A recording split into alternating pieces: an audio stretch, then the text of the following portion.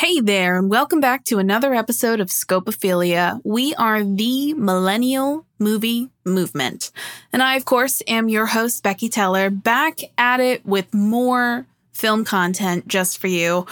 First of all, you look great, and I'm happy that you're here. And this season is it's just getting started, and it's already been amazing. And so in order to keep up with how amazing this season has been, I figure there's no better way to keep this party going than to talk about a truly iconic piece of cinema, still quoted to this day, still referenced to this day. If you haven't seen it, then you've just been born, and there's no other way there's no other explanation as to how you haven't seen this film yet.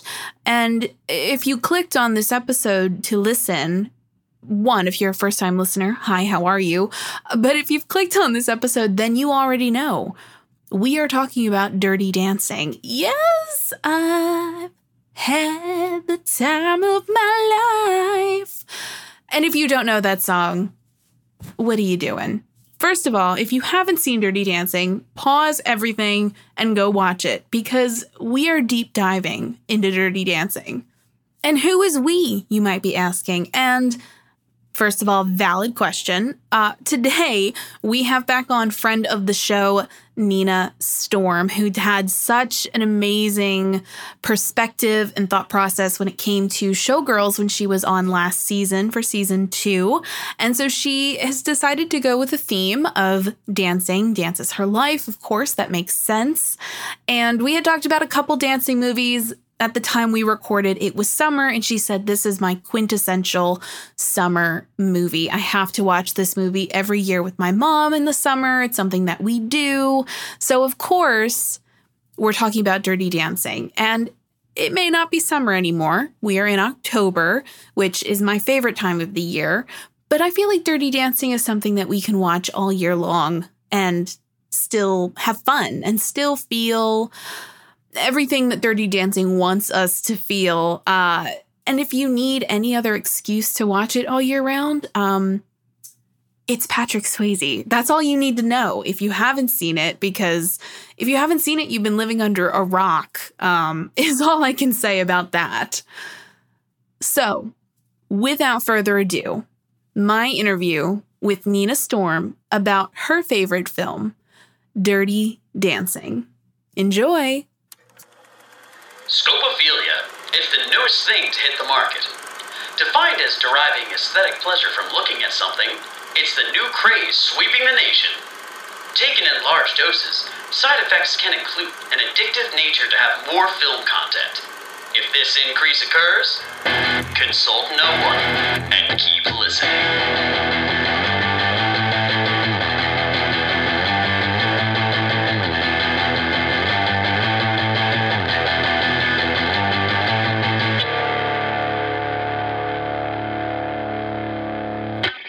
Hey there, Scopophiliacs, and welcome back to another episode of Scopophilia, the podcast. And I'm so excited because we have back again after a whirlwind of traveling and doing shows and things like that. I mean, correct me if I'm wrong, but we have Nina Storm on the show today.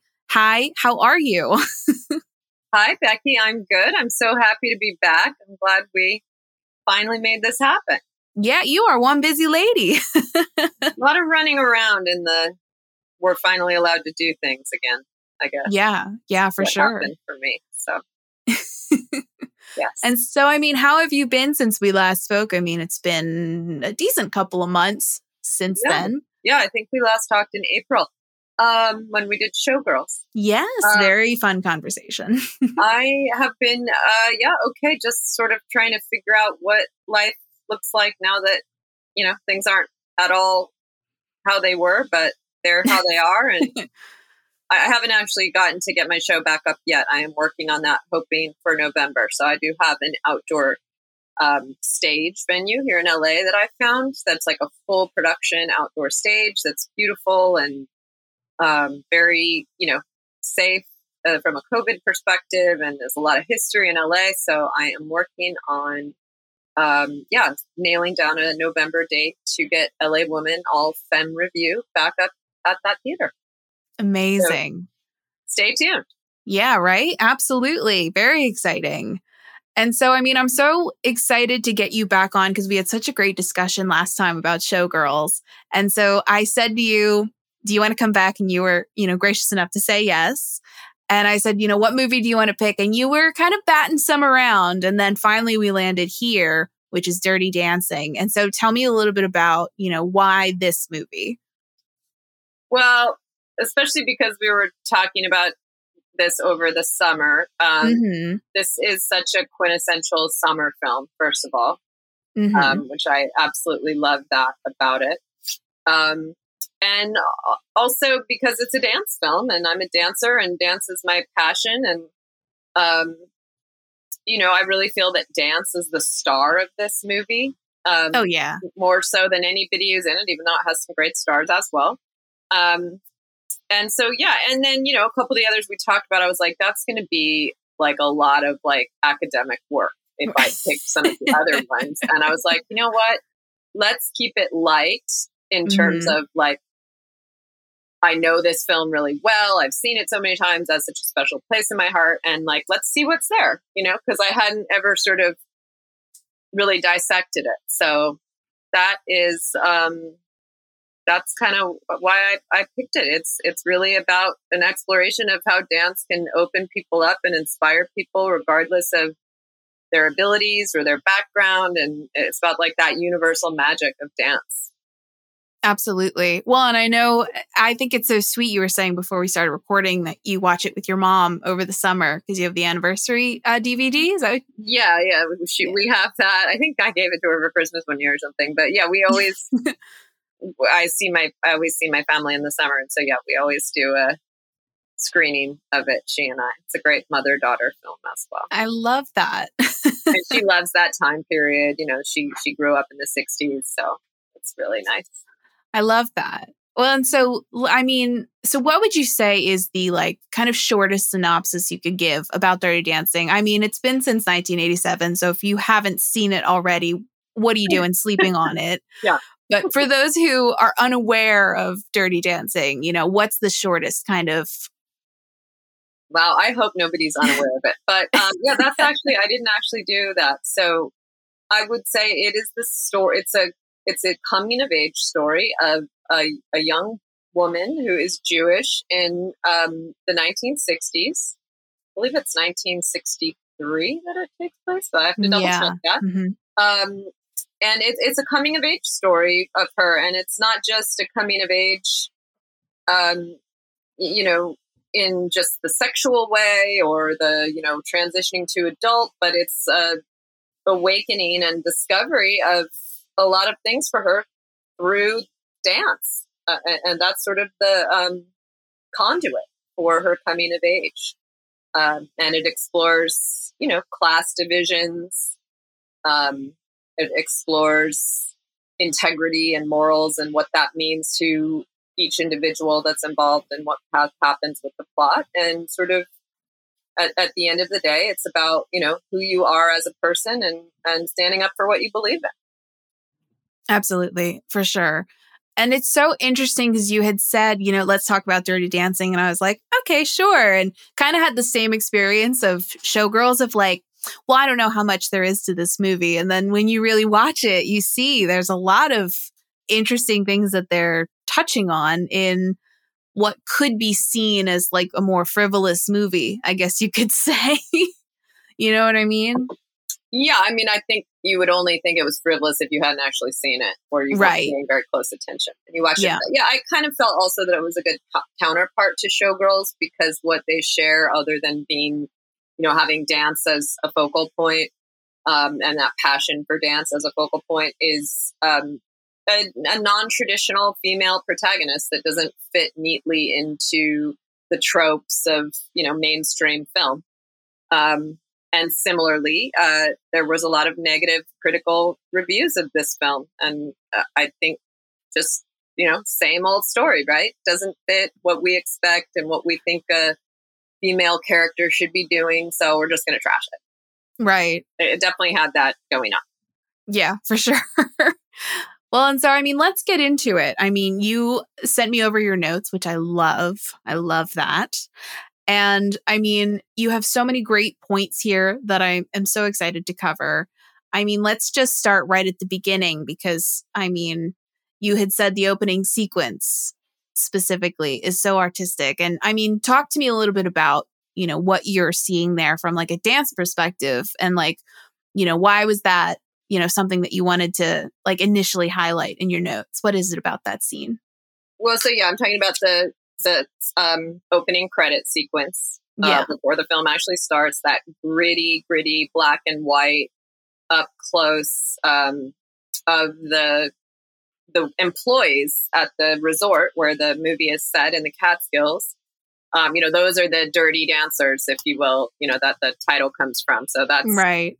These kids that work at the resort and they're, you know, lower class, working class. And this is their style of dance. And, you know, that's kind of a through line of the film. But that opening sequence, like you're not thinking about all that, especially if you haven't seen the film. You're just pulled in on such a visceral level because they're grinding and they're dipping and they're rolling their heads and like, it's just completely draws you in. It's captivating. It's exciting. It's electrifying. It's so beautifully done. And I actually just reread that LA Times review and they even call that out. They say the reviewer is a woman named Sheila Benson, and she says, it especially works because from his first incendiary title dance sequence, Ardolino, using every tool of filmmaking, has an extraordinary ability to let us feel the exhilaration and pure animal pleasure of dancing in perfect sync with a partner. And Ardolino refers to Emile Ardolino, the director. But I was like, yep, nailed it. Animal pleasure and like exhilaration. That's what it is right there. And right. It's just like, bam, like you're in, you know, you see that and you're just like, I want to be here. So that's why I love it. Absolutely. Well, and it's so true that there's a synchronicity into it. And like, I think there was a different one that had said, you know, it's kind of shaking off the monotony of like the foxtrot or, you know, the mamba or no, yeah. not the mamba. Yeah.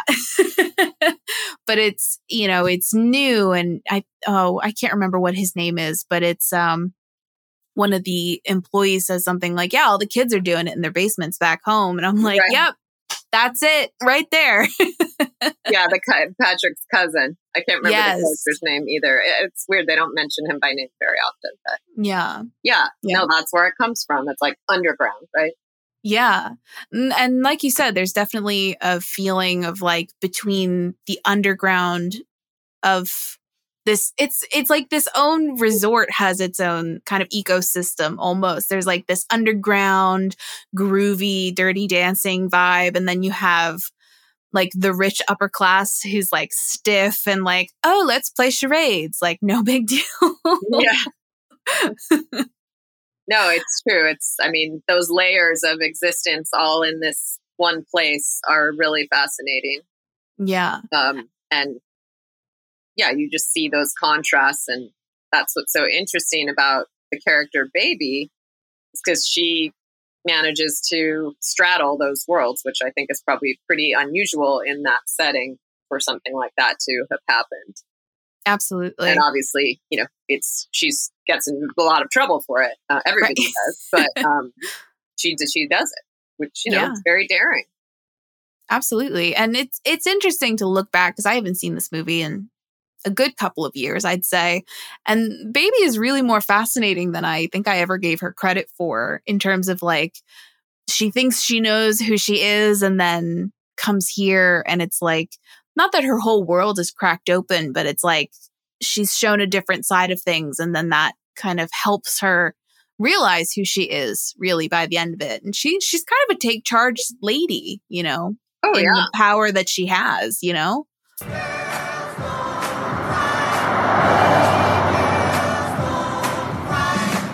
That was the summer of 1963, when everybody called me baby, and it didn't occur to me to mind. They don't cry. That was before President Kennedy was shot, before the Beatles came, when I couldn't wait to join the Peace Corps, and I thought I'd never find a guy as great as my dad.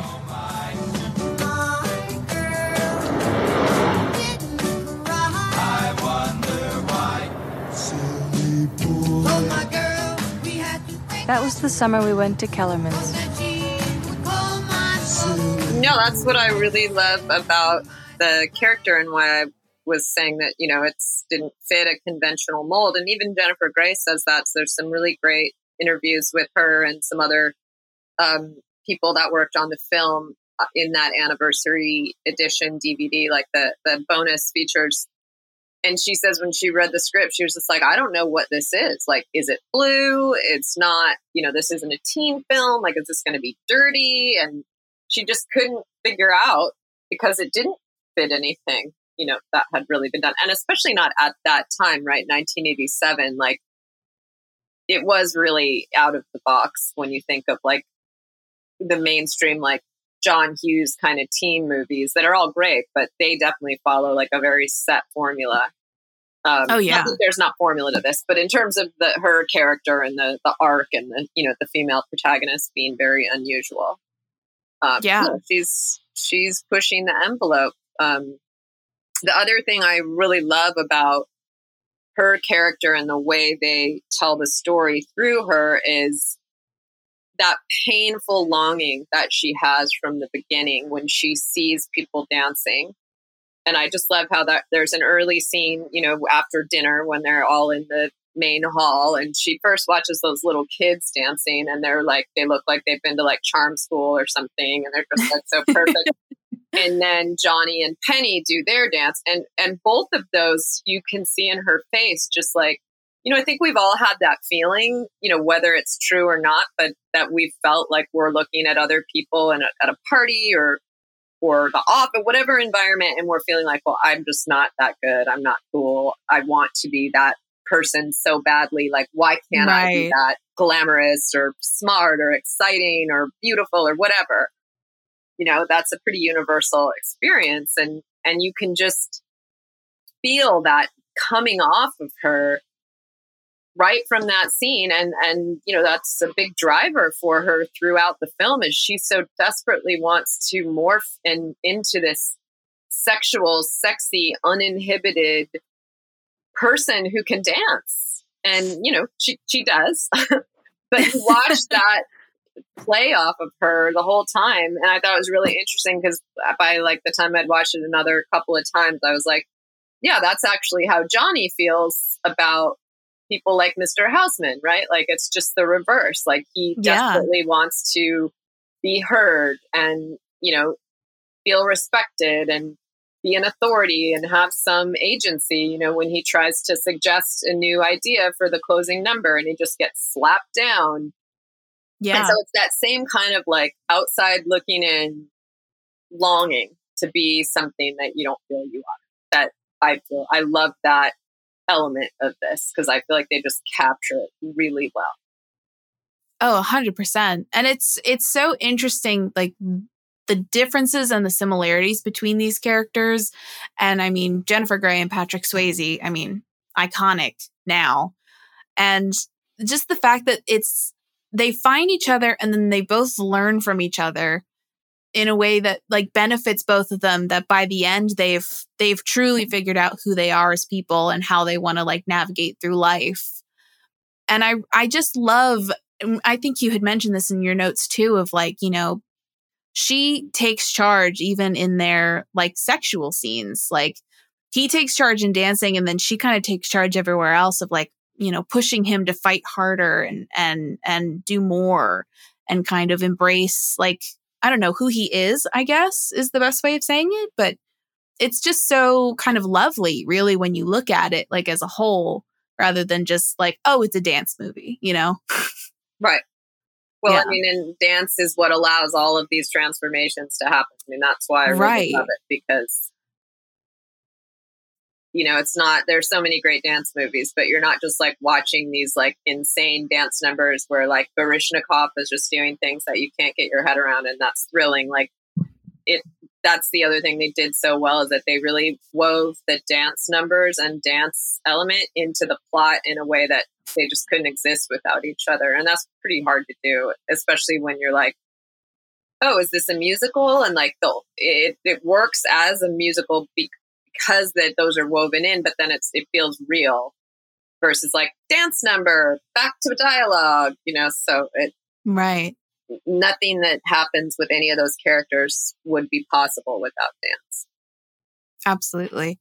Well, and I wanted to talk to you a little bit more about the dance, because that's such a great point of like, because obviously dance is a huge part of the movie. And I know you have a personal connection with the dance as well. And I mean, talk to me a little bit about that, because there's definitely, different dances and kind of breakthrough dances in terms of like character development. I mean, the montage with Hungry Eyes, like, I mean, tell me a little bit about that, from someone who has, you're in the dance world. I know nothing about it. I know absolutely nothing about dance. So, I mean, tell me a little bit about like your perspectives on that.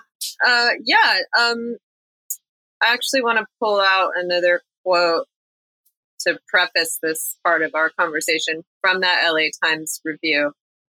I wonder if the reviewer actually has a dance background, or maybe was a dance critic as well, because she really seems to get it. But this is a quote from that original review from when the film came out. Because director Ardolino comes from a background in dance films, including He Makes Me Feel Like Dancing, he doesn't insult us with the impossible too easily achieved. When Baby does her crucial exhibition, it's brave and it will pass, but it isn't perfection. This is a director who knows the difference between a natural dancer and a created one, and he won't blur the distinctions. At the other end of the spectrum, the Swayze Rhodes dance numbers have that wonderful showy mixture of pride and abandon that comes only with a lifetime of training. And I just feel like she really nails it there. Like, I just know from talking to somebody who worked on the film and from a lot of the research that I did that it was very important to them that there was that distinction of the different types of dancers and the different types of dance that you see in the film. So, one of those types of dancers and dance are all the staff kids, dirty dancing at the party. That's just raw and it's street and it's sexy and it's, wild, and nobody's worrying about choreography.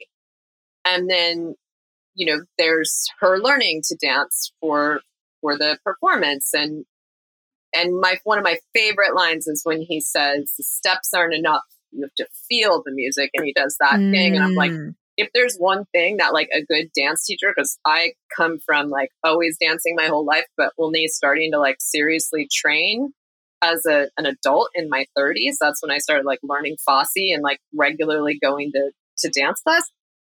Every teacher at some point will say, when you're learning new choreography, like this time, like, don't worry about the steps. Like, I want you to show me like what's inside, like feel that's the most important thing, because you could be technically perfect, but if the emotion isn't there, then you don't have anything moving. Right. And so, I think they show every side of it, right? They show the kids, they show her learning and trying so hard when you're in your head to understand what you're supposed to do. And always when I'm learning choreography, like there comes a point, and there came a point in my learning how to learn choreography, which is a totally separate skill in itself from dancing. That really has nothing to do with being a good dancer. It's just learning how to train your brain and your body together, where you just switch your brain off and you just put it in your body and you just say, I'm just going to let my body know. I know my body's going to know what to do. I'm just going to let it go. I'm going to stop thinking about it. And like, that's the flip over when you're learning choreography. And, there, for people who are professional dancers who that's what they do for a living, they don't even, I'm sure, like they're so adept at learning new choreography that it's just mind blowing. Like it's right for them, because that's what they do all day long. But you see, Baby is not that person. And she's trying as hard as she possibly can. And it's grueling. It's frustrating. You get so tired of it. And, they don't portray her as being a natural dancer, although she already had a dance background. Her father is Joel Grey, is Jennifer Grey's father, who plays he's in Cabaret. He's the MC in Cabaret. Right. Yeah, he's a huge Broadway star. so that is really beautiful to me that the director and the writer were able to tell the story that way. And then the whole thing about when Penny and Johnny are dancing, that there's nothing like watching a dancer at that level, a professional who like, they're so trained that you don't see the effort. And it just feels wild, even though it's not. And that's just another element of dance. So yeah, I think there was just that intelligent, experienced understanding of all of these facets of dance, and they nailed it. And so if you're a dancer or you love dance, that's part of what makes this movie just so wonderful. Absolutely. Well, and you met one of the choreographers, correct? Yes. So the assistant choreographer, and she also played Vivian, the Bungalow Bunny. Right. Her name is Miranda Garrison, and so the choreographer is Kenny Ortega, and he also choreographed like Michael Jackson's One tour, This Is It. Sorry. Right. The one that didn't happen because Michael died. Kenny is huge. Yeah. But Miranda was his assistant choreographer, and then she ended up getting cast as Vivian because the person who was supposed to play Vivian got sick or had a problem with cast, something. And so she lives here in LA, and one of the first dance performances, actually the first dance performance that I choreographed and presented as an adult, I was rehearsing at Hollywood Dance Center, and it was to a song that's in Dirty Dancing. Just coincidentally, it wasn't my intention, but it's a song by Solomon Burke called Cry to Me that they play during one of the seduction love scenes in Patrick's cabin, which, by the way, that's a really nice cabin. It's supposed to be staff quarters, but I'm always like, I'd live there. Like, that place is awesome. Just want to say. Yeah. So I was working on that number, and I came out of the studio, and Miranda, who I didn't know who she was at the time, said, "Oh, what are you doing with that song?" And so I said whatever I said, and she was like, "Oh, well, I was actually in that movie." And then she told me who she was and her role in the film and the choreography. And this was, I don't know, 8 or 9 years ago. And I've been rehearsing and working out at that studio ever since. And so I've gotten to know her pretty well. She's absolutely phenomenal. She choreographs Selena with Jennifer Lopez. And she comes from the street club background in Southern California. So she has told me a lot of great stuff about this film. But one of the really interesting things is how they built the staff dance scene. So like one of my favorite scenes, and I'm sure everybody's, is, when Baby first stumbles into that staff party, right? It's like, might as well be an orgy. She's just like, what the fuck? And the whole carrot of watermelon thing, it's like the most quotable line besides don't put Baby in a corner. And so that scene and any scenes with those kids, it was very important to Kenny and Miranda that they weren't casting a bunch of professional dancers, that they were then going to try to make them feel street. So they cast a mix, but they cast a lot of just club kids and street dancers, that's what Miranda identifies herself as, like somebody who doesn't have a ton of formal training and isn't technically perfect, but has that raw, passionate, fiery style. And so they set it all up as like workshopping improv, and they like created like a clubby feel, and they started building, it's called Inside Out. That's how they refer to it. And so they would just have them start dancing and playing. And that's how they built the steps, and what became the choreography was from improvising and letting those kids just do what they naturally did. And so that's a big thing that she loves to highlight about the film. And then like stuff like, I asked her about that scene when Baby is dancing by herself on that bridge, sort of in the first third of the film. Once she realizes she's going to learn this number and fill in for Penny, and she's like by herself and kind of clowning around, and she's making sure nobody's looking. That whole thing is to wipe out.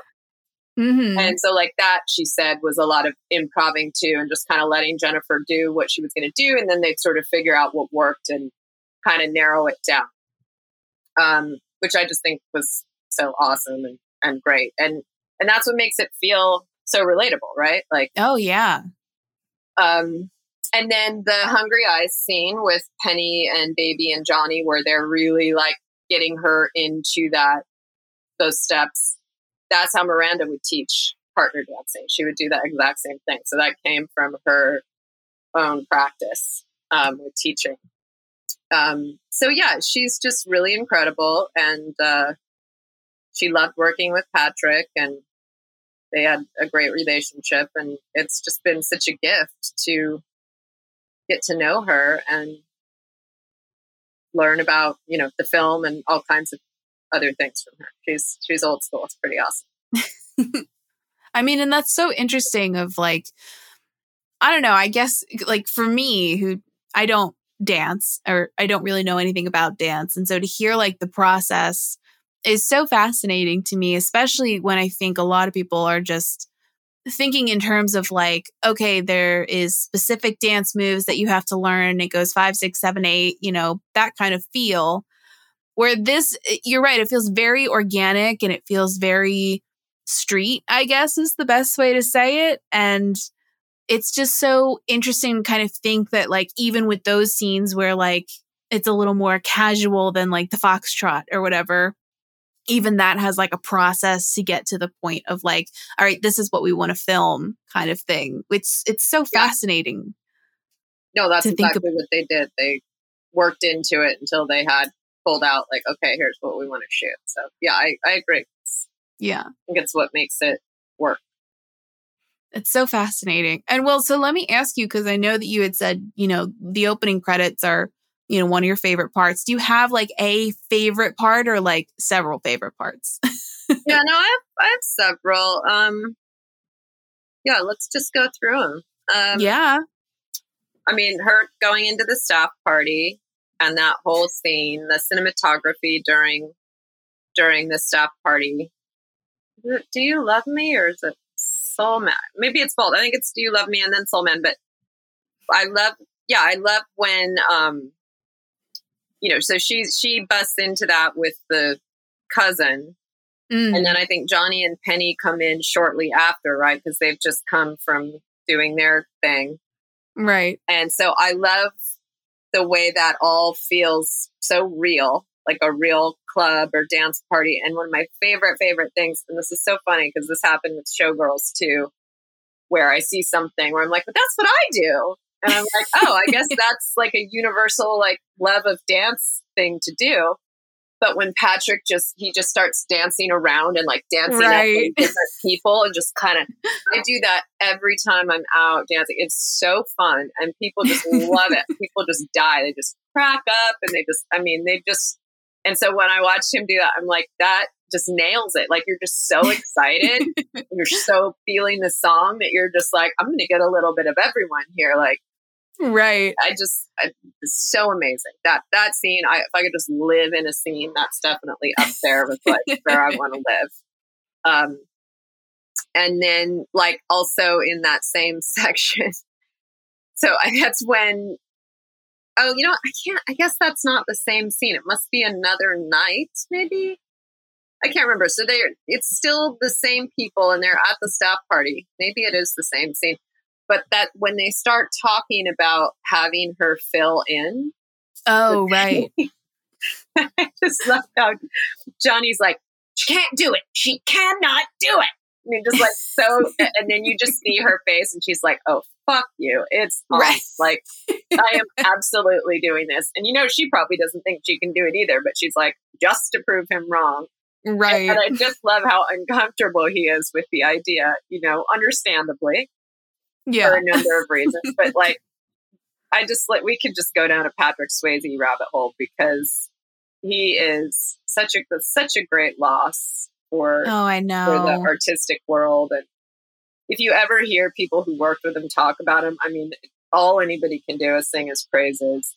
he's this incredible Renaissance man, right? He grew up, his mother was a really well-known ballet teacher. So he had this, very technically proficient dance background from a young age. Mm-hmm. If you ever have seen The Outsiders, have you seen that? Oh, yes. Like he's like backflipping around, like, he's just, and Rob Lowe tells a hysterical story on another podcast about Patrick on that movie, how like there would be all these stories floating around about like Patrick can do this or Patrick did that. And he'd be like, no fucking way. Like, that's bullshit. Like this is all hype. Like there's no way. And then he said like, it always turned out to be true. And he was like, he's the guy who like would come to pick you up at 6 a.m. for like the day's shoot. And he would have been up all night, like building something in his garage or like literally like he was just like, he couldn't outdo him. Right. And one of my favorite things about him and like, there are certainly like some lines and some elements of the character of Johnny Castle that like are certainly a little cheesy or seem a little ridiculous. Sure. But in my opinion, like he makes it work. Oh yeah. Because he's Patrick. Yeah. It's just like, that's all there's to it. But this is hysterical. I don't know if I put this in the notes or if you know this, but the song She's Like the Wind. So that's Patrick singing that song. And the soundtrack is, I think, the 5th highest selling soundtrack of all time. Oh, amazing soundtrack. Yeah.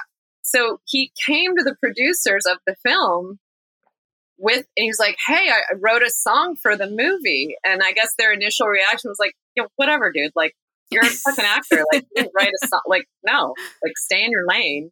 Right. And then somehow he got them to listen to it. And they were like, holy shit, this is really good. And it ended up going on the soundtrack and being in the movie, which I just think is hysterical and like one of the best stories I've ever heard. Because that's just so, of course that would be their reaction, right? Like, right. Go back to your trailer. So I just, anything pretty much with that I love. Lisa has some really great lines and some really like hysterical moments, the sister. And then of course, no one puts baby in a corner. I mean, that line took on a lot. I bet there are people who have never seen the movie and don't really know anything about it, but they've heard that, right? Because it took on a meaning and a life of its own. What about you? What are some of your favorite moments? Ooh, I mean, that's rough. So many. I mean, I Carried a Watermelon is pretty great. Yo, cuz, she doing here? She came with me. She's with me. I carried a watermelon.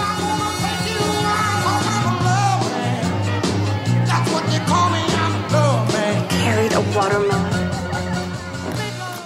I couldn't stop laughing when she's talking to Lonnie and he's like on the bridge and he's like, well, they say I'm the catch of the county. And I'm like, oh, come off it, man.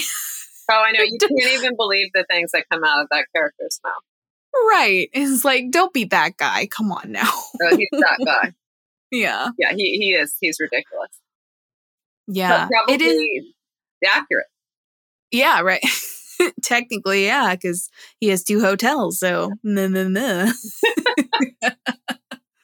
It is very interesting, this kind of like sexuality aspect to this film, because there's even that scene towards the beginning where the hotel manager is saying to all the waiters, like, oh, well, be nice to all the daughters and do everything that the parents say and, romance them and this, that, and the other. And then the entertainers come in and it's like, you do nothing. You just entertain. That is it. But all these waiter guys are like, oh, yeah, I'm going to Harvard. I'm going to Oxford. I have 2 hotels. And it's like, do you really want to be with those guys? Yeah, no, actually, no, because Johnny seems to be beating everybody off with a stick. So, right. Apparently not.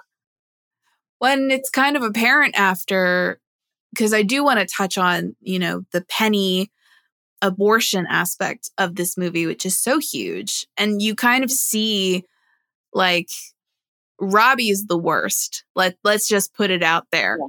Robbie's the worst because he's the romancing James from Showgirls of this film. Oh, We were 100%. like,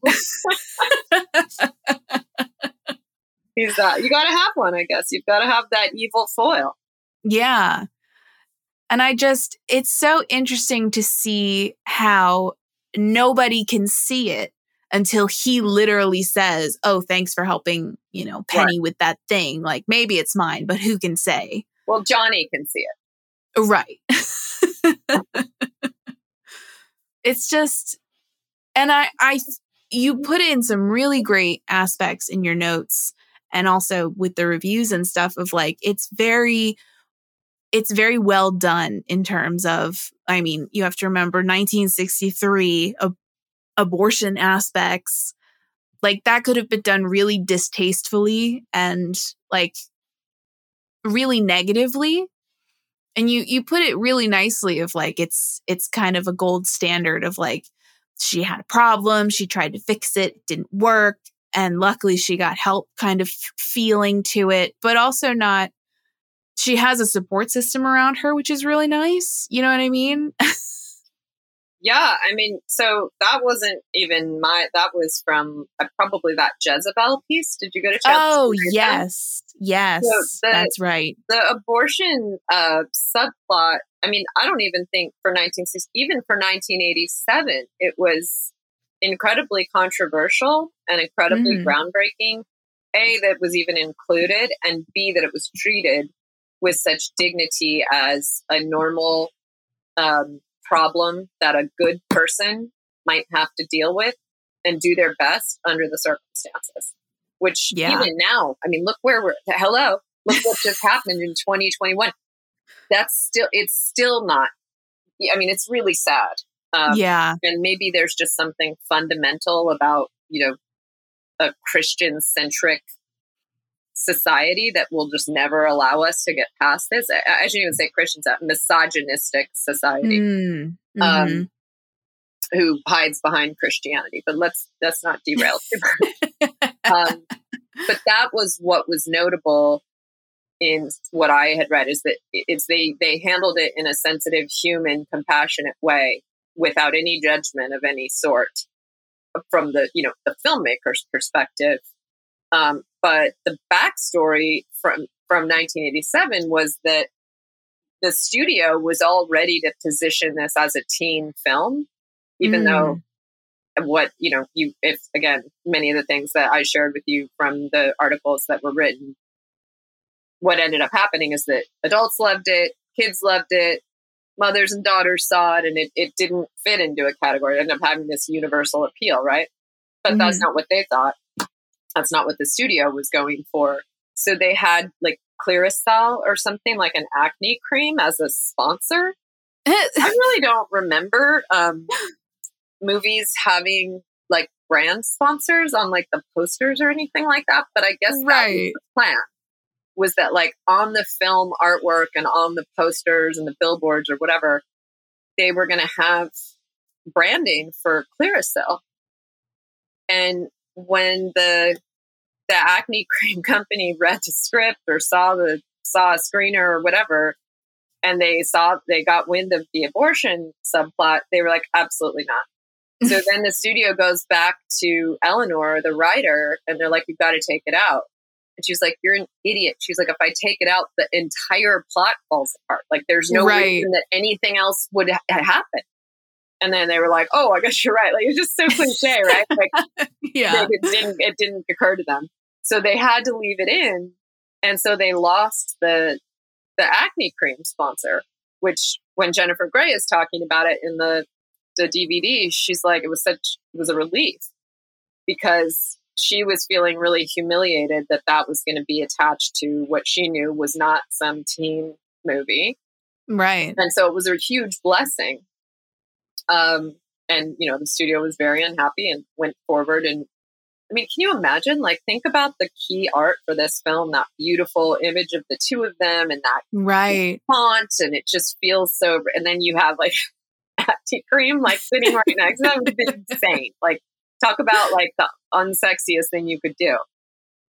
But even then, right? So in 1987, people were still up in arms that you would even have that conversation about an abortion. And I mean, I think this really leads into, that's just one of the things that I think makes this like a very feminist film, and very groundbreaking, is that it handles coming of age and sexuality in an 18-year-old, young woman in, again, like a totally like thoughtful, sensitive, human way. They don't cast her as slutty. They don't cast her as dumb. She's not like, yes, sure, she's a little naive and this is an awakening for her, but like, oh, sure. You never feel like she's clueless or she's falling into some trap or she thinks she and Johnny are going to run away together. Like, she's so clear on like the constraints of the relationship and like what can go on. And, that Jezebel writer really likes to talk about how like she's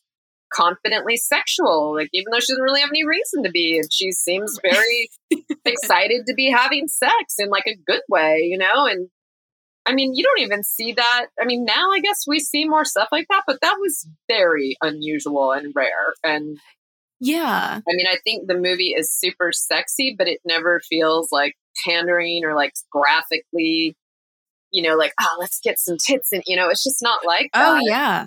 Yeah. But it's still like racy. And I also like that, like I was saying, like sort of a counterpart to Showgirls, like she's kind of an unapologetic bitch. Like she's kind of tells what lies she needs to tell. She tells people off left and right. She storms off when she's pissed. She stands up to the hardest person to stand up to, her own father, who to this point seems that he's worshipped her. And that's so hard, to do that. And I just think it's really broke new ground for a long time with the way that, and the fact that like she wasn't considered like an ingenue or like a traditional beauty by anybody in Hollywood or the studio, and some of the reviewers really slammed this ugly duckling thing, and the writer was like, that's not what this was about, like at all, right? Like, and she is a gorgeous young woman and just 100%. real. Like, so, I mean, I just love all of that. And of course, people didn't, Roger Ebert, surprise, didn't, none of that got through to him. I was reading his review and I was like, what are you talking about, man? Like, I know. They made all of the best decisions in terms of narrative. Like, they could have gone in so many different directions of like, this isn't just a boy meets girl at summer camp movie. Like, there's so much more to it in terms of learning from each other and learning to dance, and dance being a metaphor of like learning your own body in some sense, and embracing 100%. That. Yeah. So it's like, he sent it to me and I was like, I'm so mad. I can't even, like, I finished reading it and I was like, I just wasted 10 minutes of my day like reading this. So it really makes you dislike him, Yeah. But it's so interesting that like that was kind of the feel of like, oh, she's an ugly duckling. It's like, she's beautiful. Like, her hair is iconic. Like, everything about how she portrays herself is like confident, and like she realizes that she doesn't know everything, especially stepping into this new world, and like kind of adjusts herself to say, oh, I have to be more open to like, these people have different lives than me. And like all of those things, just like, Robert, what are you doing, man? What are you doing? Well, I think she wants so badly to understand people that are different from her. That's the other cool thing, is that obviously she's been really sheltered as she would be considering the time and the place. Mm-hmm. But like, as soon as she starts to engage with them, and sure, like she says a couple things and puts her foot in her mouth, and Penny's like, I'm not going to take your money, go back to your playpen. And they're not easy on her, understandably, but like she really sincerely wants to connect with people that are different from her. And I think that's, I mean, honestly, like I know they did the sequel in sometime in the 2000s, which is pretty forgettable, but I feel like if they were going to be like, let's update Dirty Dancing for today, it wouldn't really have to do anything because all of this stuff is still something that like we're working on, right? Like, right. the whole woke age is like trying to understand people that don't fit into a category or different than you, and all of that. It's all still here. Yeah, absolutely. Well, and I wanted to ask you in terms of like Patrick Swayze's character. I feel like he was also treated so well in terms of like how his character was written, because his problems seem so sensitive. And so I feel like he could have been kind of portrayed as like the overly sensitive guy, or, but he's still very much like a man, I guess, in terms of like 1960s, 1980s of like, he's got like the leather jacket and he wears black, but all of his, problems are things that I think men don't typically talk about, in terms of like, he feels like he's being used by these women and he doesn't feel like he's been in a relationship where people cared about him. And, the line he says is like, people treat me like I'm nothing because I am nothing. And those are very like, that's pretty groundbreaking for like a male character in the 80s, it feels like, you know what I mean? Johnny, I came here because my father... The way he saved her, I could never do anything like that. That was something. The reason people treat me like I'm nothing is because I'm nothing. That's not true. You're everything. You don't understand the way it is. For somebody like me, last month I'm eating jujubes to keep alive. This month, women are stuffing diamonds in my pockets. I'm balancing on shit, and as quick as that, I could be down there again. No, it's not the way it is. It doesn't have to be that way. I've never known anybody like you. You look at the world and you think you can make it better. Somebody's lost, you find them. Somebody's bleeding, and yeah, go get my daddy. That's really brave, like you said. That took a lot of guts to go to him. You are not scared of anything. I'm scared of everything. I'm scared of what I saw. I'm scared of what I did, of who I am. And most of all, I'm scared of walking out of this room and never feeling the rest of my whole life the way I feel when I'm with you. Yeah, no, that it's really interesting. I hadn't focused too much on that. I will say I do struggle a little bit when he says, well, I figure they must really care about me. I'm like, all right, come on, it's not that fucking dumb. Like, get together. But yeah, like that sort of, I think it just goes back to that like intense longing to be seen and respected and, considered. And I'm, the class divides are really real, and even more so at that time, right? Like there was a lot less of an opportunity for mobility and that kind of thing. And something I think is also just like interesting to compare, if we want to talk about like his character, if this were today, like you had like those looks and that talent as like a underprivileged person from like a working class background, like, well, all you've got to do is just use your camera phone and start your YouTube channel, and like people are going to be like falling at your feet, right? But like, right, obviously at that time those things did not exist, and so like we have that democratization now that is really beautiful so that people can be creators, right? And like, it doesn't matter where you come from or what your qualifications are.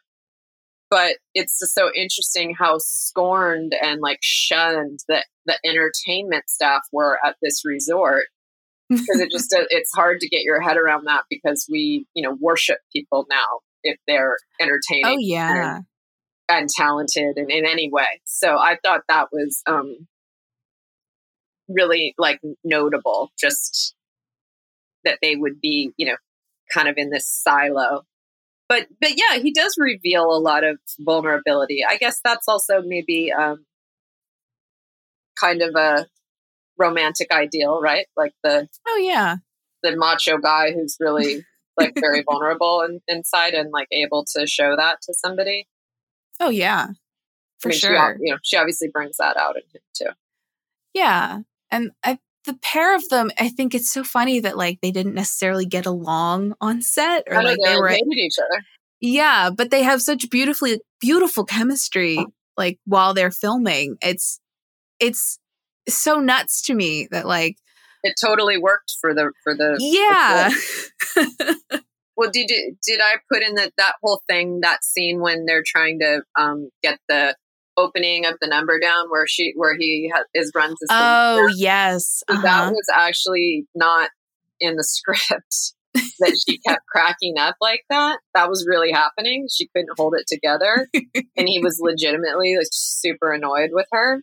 Right. And then when they went back and looked at the footage, they were like, "Let's put this in." Right. And it totally does, because I mean, yeah, for the first, half of the time that they're working on that, they're not getting along. Right. And they are arguing and frustrated. So yeah, that must have worked for them. Oh my gosh, so well. And like, I don't know what magic happened within that set, but like, it just works from start to finish. And like, there's a reason it's like one of the iconic films, I feel like. Yeah. And it's just that same kind of magic. Yeah, it holds up over time, for sure. Oh, I mean, and there's just like, I can't think of anything else that I would even really compare it to. I mean, not that I've seen every film. You'd probably be a better person to say that. But, here's another good Patrick thing I don't want to forget that just fits with what we were talking about with him. So that last scene, which, of course, besides the other scenes we already talked about, that final scene is of course, it's a favorite. And I'm always like sobbing, like by that time, like I've never once held it together. I'm like, you just let it go, just go with it. But he had at that point like a really bad knee injury, and they wanted to use a double, and he said absolutely not. And he was like in severe pain, and still did that scene, including, if you remember, he jumps off the stage, and so that was Patrick for you, apparently. There was no way anybody else was going to do that. Oh, and also the cheesiest part of that I thank God for is when he lip syncs at Dirk over the song and like rests his head. And it's so cheesy, but then I'm so grateful for it because it like, then I start laughing after I've been crying. I'm like, oh, thank God. Even that works for me. I know. It's just so, and that whole final scene is like, you know, there's a little bit of dialogue beforehand. There's, they're doing the cheesy resort thing. There's a little bit of dialogue that, Patrick Swayze does. And then it's just dancing the rest of the time. There's like no speech, but you understand exactly what's going on. It's like her father finally gets it and like accepts it. Her mother gets it and accepts it. Like everybody's kind of like finding harmony in the fact that times are now changing at the resort. Like there's a different dynamic that's being formed. And I just think that's also really beautiful of like finding equality through dance in a way of like everybody's on the same level because it's street dancing by the end of it. It's like, we're just moving our bodies and having a good time. Right. And the way everybody's in on it is so cute. I mean, yes, it's of course like overboard, but I agree, it totally works. And just seeing all the different people dancing together and finding that joy. And I mean, that choreography at the end, I'm waiting for a teacher in a class I take to teach us that combo, because I mean, that is one of the best combos that I can think of. I mean, I just absolutely love it when they're all moving forward with the shoulders. I mean, it's just, it hits hard. It's amazing. Absolutely. I just love that they all know the choreography. They're like, he's like doing those are the kids. Those right. Are staff kids. So it's just, I love it. It's just, that's just the vibe. Well, remember, because actually, no, but remember when he has that spat with Neil in the dance studio when Neil busts in on the lesson with Baby. Oh, by the way, that whole Mickey Sylvia thing was just them clowning around too. Oh, and improvising. So good. And that's how they built that. That wasn't like written in. So that was just them playing around. But remember, he's like, oh, I've been working with the staff kids on this. And he starts doing those steps. And then if you think about that and you watch that last scene again, you'll see that they're doing those steps. Oh, so I love that. They've been working on it. Becky, they're working on it. And they get it. They nail it by the end. I'm gonna, I'm probably gonna watch that tonight and just try to teach it to myself. Yeah. What better to do on a Friday evening? Hot summer. It's even though it's September, it still feels like it's very hot here in LA. So it would be appropriate. And I mean, so as somebody who doesn't know dance, as I've said. Yeah, but aren't you learning now? I mean, this is our second dance conversation, so I feel like you can't say that anymore. You're starting. All right. I'm an expert now. But I mean, talk to me about this lift because it's a reoccurring thing in the movie. They have the scene in the water where they're trying to practice it, and then she doesn't do it at the show, and then she does do it in the end. It feels like it could be really simple, but I don't feel like it is, I mean, I am not a partner dancer unless I just like out at a club and end up happening to like run into somebody that I have a vibe with. But in general, I find partner dancing like freaks me out and feels too constraining to me.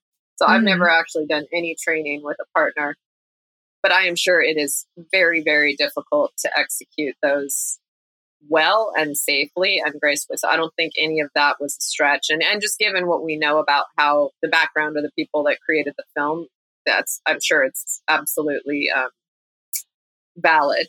And Miranda did tell me something about when they were on that log.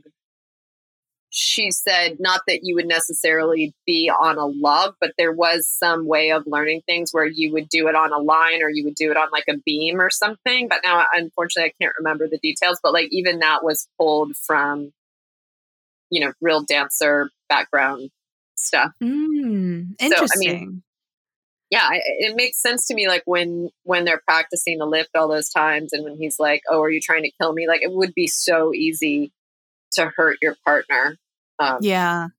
If you don't get the timing of the jumping and like the release just right with, I think that would be terrifying. I am not planning to ever try to learn to do it because that really looks terrifying. Right. So Johnny, actually, that character is based on a real dancer named Michael Terrence. I'm just looking him back in my notes here. He was a ballroom and Broadway dancer, choreographer, actor, dance consultant, and writer. So I guess he was, Michael Terrence Terrace, excuse me. And he was born in 1926. So I would assume he's maybe not with us anymore, but they sort of, I guess, wove that backstory a little bit from this guy.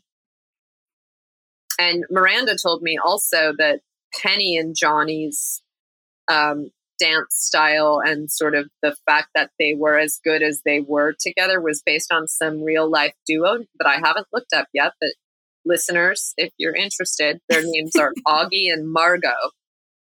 And I guess I don't know what era. I'm assuming it was probably like the 60s. Based on what Miranda said. But yeah, there was a real life dance duo named Augie and Margot. And that was kind of the basis for how Johnny and Penny danced together. I love that. I love how many layers there are in this film. And also like historical things too of like, this is based on this. And I think the writer had said, Eleanor Bergstein had said like, this is based on like me when I was a kid. Yeah. She went to one of those resorts. Yeah. So like all of those things just kind of climax at the right moment to like create this perfect storm of like the right people at the right time. And let's be honest, that's fun to watch. Like at the end of the day. Well, I really had to like push myself into like you were saying, like really examining it because it is such an easy watch. Yeah. And it is so easy to not think about anything while you're watching it and just get carried away by the story and the emotions. But that's just such a beautiful thing to be able to do as a film. Actually, just on that whole Catskills and, the culture of lot of Jewish families on the East Coast summering at these resorts. I don't know if you ever watched Marvelous Mrs. Maisel. Yes, I was thinking about that. I mean, they go into that world too. And I don't know if they were borrowing from this or, they had to have been somewhat. But, it's not dissimilar now that I really think about it. Miriam sneaks away from her family to go perform at the other resort. Yeah. And then her dad shows up there and she totally gets busted because everybody's furious that she would be performing. Right. So that seems like a pretty clear lift from this film. But there's obviously something to that culture and the way that things were viewed, in those communities at the time.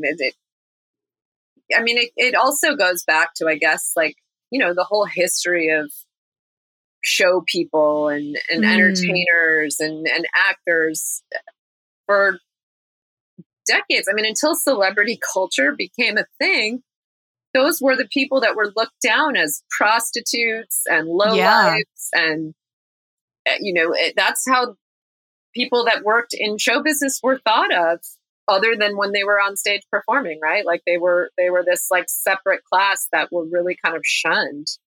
Yeah. For the most part. So I guess this really kind of touches on that element, which I think is a really fascinating, honestly, I'd love to see what's out there, like what's been written about this specifically from that lens. How do we transition from that, keeping those people siloed and you're only valuable or worth anything when you're entertaining me, otherwise you're a low life whore, to where we are today, Yeah. It's a really interesting evolution, but we just see that play out so clearly here. Oh, absolutely. Think about like how people are looking at Penny and Johnny when they're dancing. And then, when Penny ends up, needing an abortion. Yeah. Everybody's looking down on her. 100%. And I mean, there is, even just looking at Johnny between when he's dancing and when he's not dancing, there's a totally different dynamic between him and other people, that when he's dealing with resort guests, it's either a woman is flirting with him, a man is giving him money, or it's Lonnie being Lonnie. Just being do you mean Neil? Oh, Neil. Sorry. Yes, Neil. His real name's Lonnie. His real name is Lonnie. That's fine. Yeah, no, or he's being disrespected by somebody in a position of authority. Right. And so it's very interesting to see so clearly that like his only worth to these people is when he is dancing, and that is it. Like, just not so. That's probably the only time he feels like he's worth anything. And yeah. she says the same thing about herself, right? She's like, it's all I ever wanted to do. Yeah. And remember also when Baby's like, oh, I envy you. Like, that's such an awkward moment because I know. Baby doesn't know anything about her. And again, it's that longing and that outside looking in where, it's just like we do on social media, right? You don't know anything about somebody, but you're sitting there looking at whatever they're posting and, oh, they're so beautiful. They're so lucky. They're so wealthy. They're so fabulous. And that's just the same dynamic, except was just happening in real life. And then she can still, everybody gets humanized, I guess, is really what ends up happening. Oh, for sure. And that scene is so interesting because it's not even like she says anything like, oh, don't envy me. She just walks away. Yeah. Penny's like, I'm not dealing with you. Engaged. No. Right. Totally understandable. Oh, for sure. Absolutely. I mean, what else can we say about this movie other than how fantastic it is? I mean, if you have not seen it, make it your top priority of the weekend. Or 100%. It comes on. 100%. It's available on Amazon for rent. If you have $3. Yeah. And, don't underestimate what dance can do for any human being is what I would say. Yes. If you don't think dance is for you, maybe this will change your mind and you'll just start dancing alone in your room. Maybe it's time to take that dance class you've been thinking about. Yeah. Now that that's possible again. Right. Yeah. Yeah, for sure. Oh, I wanted to ask you about this because you're the film expert. You're I'm the ready. actual like film academic. This is from the LA Times review. I just want to know if you know what this is. It says, and it has a finale that's the utmost test of the great Brackett and Wilder rule of movie making. Make an audience want something desperately and then give it to them. Do you know what Brackett and Wilder, who they are? So I would assume Wilder is either meaning Gene Wilder or Billy Wilder. No? I was going to say Oscar Wilde, but that's wrong because he's not a Wilder. So, I mean, I would assume probably Gene Wilder because he's big on those like really comedic kind of feel. Never like heard of the Brackett and Wilder rule or something. I'm not familiar with that. Oh, I okay. mean, well, I'm gonna look that up. I was gonna say I'm gonna have to do some research to get back to you. But I mean, isn't that so great? Like, make an audience want something desperately and then give it to them. Like, yeah, that could be the rule for literally any type of storytelling out there. I absolutely. think that we should all be following if we're going to create any sort of narrative or performance. Yeah. And I mean, looking back at the film, it really accomplishes that in so many small ways of like the lift is a great example. She practices the lift. She doesn't do the lift and we want her to do the lift. We want her to dance. And then in the end, not only does she dance well, but she does the lift and then continues to dance. She's like got the guy for, whoever knows how long, but it's like everything has kind of worked out and it almost feels like a sigh of relief of like, oh, she finally did it. Thank goodness. And she did it like really well. And there's applause. Oh, it's so good. And then she lets go and she dances with that abandon that the reviewer mentions or, kind of quoted earlier. She's not trying. Even just the change from when they perform at the Sheldrake and she's so stiff and like you said, like it works. It's passable. The audience is entertained. They look beautiful. Nobody knows that she has no fucking idea what she's doing. But compared to how she dances at the end, it's like night and day. You would never pick the first option if you knew you could opt the second one. Right. 100%. I mean, I guess that is just a metaphor for the whole the transformation of so many people in the film. And I really like that how by the end of the film, again, here's like a Hollywood ending for you, but like everybody seems to have kind of evolved just a little bit. I mean, in terms of the family members, Johnny, I mean, obviously Johnny and Baby, but her family members and kind of all of the characters that we've gotten to know to any degree, you kind of just see a little bit of like, I'm just a little bit of a better person.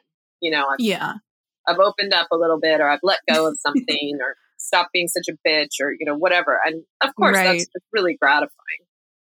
Oh, yeah, for sure. But I feel like they do it without like totally hitting you over the head with it. I don't know. Some people may disagree. I'm obviously a fan of the film. Yeah, I mean, I think it's done tastefully. I mean, it's not the ending of Grease, which always makes me mad, where the car drives off into the sunset, like through the sky. Remember. Oh man, Danny and Sandy get in a car. I don't even think it's Danny's, and it flies away into the sky. Oh, like a special effects kind of thing. Yeah, and it's like they wave goodbye to everybody who's still singing and dancing. The hand jive will always be together, and it's not that, thank goodness. No, but not quite. So it doesn't reach that level of like, this is insane and would never happen. But I think it hits that comfortable spot between realistic and this is a movie. You know what I mean? Yeah. Yeah. And that we are trying to make like a larger point about values. Yeah. And, people growing up and all of that. Absolutely. Well, I mean, I don't think that people would still be talking about this film, and they've actually released even a subsequent like box set like that has even more features and bonus stuff than the one I have, like more recently. Oh, really? So there's obviously still an appetite there. Oh, for sure. I mean, the soundtrack only gets better with time. 100%. I mean, easy listen, great songs. And I mean, even now it's still referenced. I mean, you see people doing a lift, you immediately think of Dirty Dancing. Plus, have you ever seen New Girl? Not really. She has this whole thing where, like, within the first couple episodes, if she's depressed, she watches Dirty Dancing on a loop until she feels better. Okay. So all you hear is the music from Dirty Dancing, and she's just sobbing about life. Well, that's hysterical. But yes, that would be a movie that I feel like would take somebody there. Oh, for sure. Well, I mean, is there anything else we can say? I feel like we've kind of hit a pretty natural stopping point. Yeah, I feel like we've really gotten into all of it. I would recommend anybody who is into this film and has not read the Jezebel piece. The name of it is Dirty Dancing is the Greatest Film of All Time. I would definitely recommend reading that. It's a really interesting and thoughtful retrospective on the movie that informed some of this conversation. For sure. For sure. And I just think let's celebrate just an incredible film all around. And I just want to say to you, Becky, that I've had the time of my life here today. You just try getting that song out of your head. Listen to it once and it's done. You're going to, for a week. That's all you're Absolutely. I've never felt this way before. I know it all to you.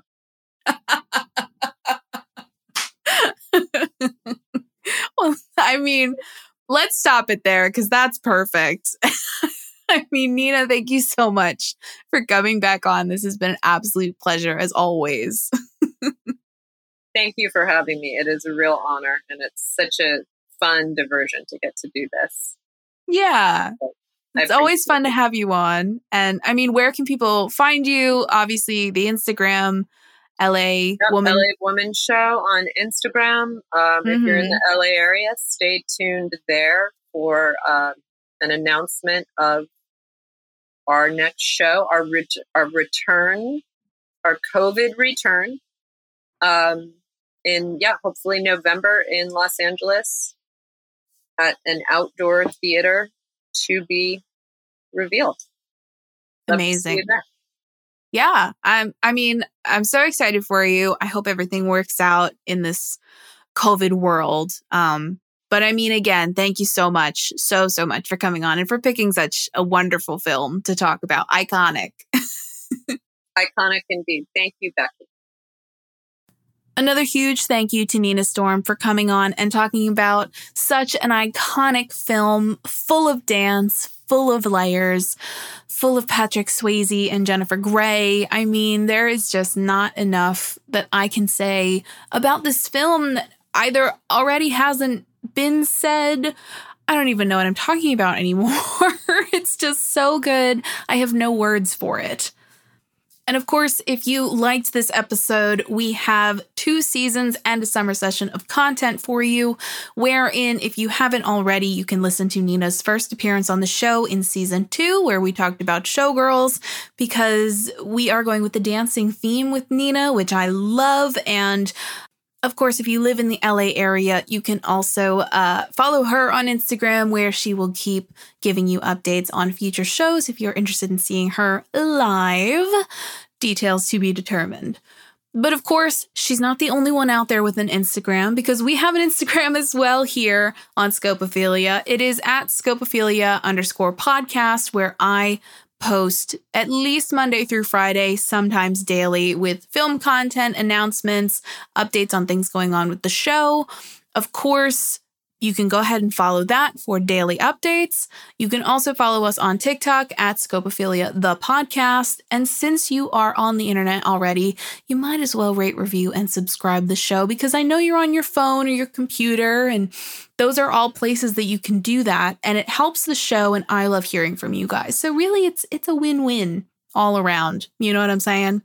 And additionally, if the internet is not enough to contain your love for the show, I understand, which is why we have merch for you. And the merch itself you can find in the bio of our Instagram, and or if you go on ncpodcasts/Scopophilia, that is our show page where there are updates as well as all of the merch that you can buy. We have hats, we have tote bags, and we have shirts, all with our logo and our name on them. I personally like to wear my Scopophilia hat at all possible times, and my Scopophilia tote bag I love to take to the local Aldi. So not to put ideas in your head, but it is there for you. And it might make some people question, what is this? What is Scopophilia? Which is why I like to tell you, make sure that you're telling your friends and your family and your family of friends and your friends of family and that stranger at the grocery store who's interested in what your shirt is all about. As always, I'm your host, Becky Teller, leading the millennial movie movement here on Scopophilia. And I will see you all next Friday. Bye.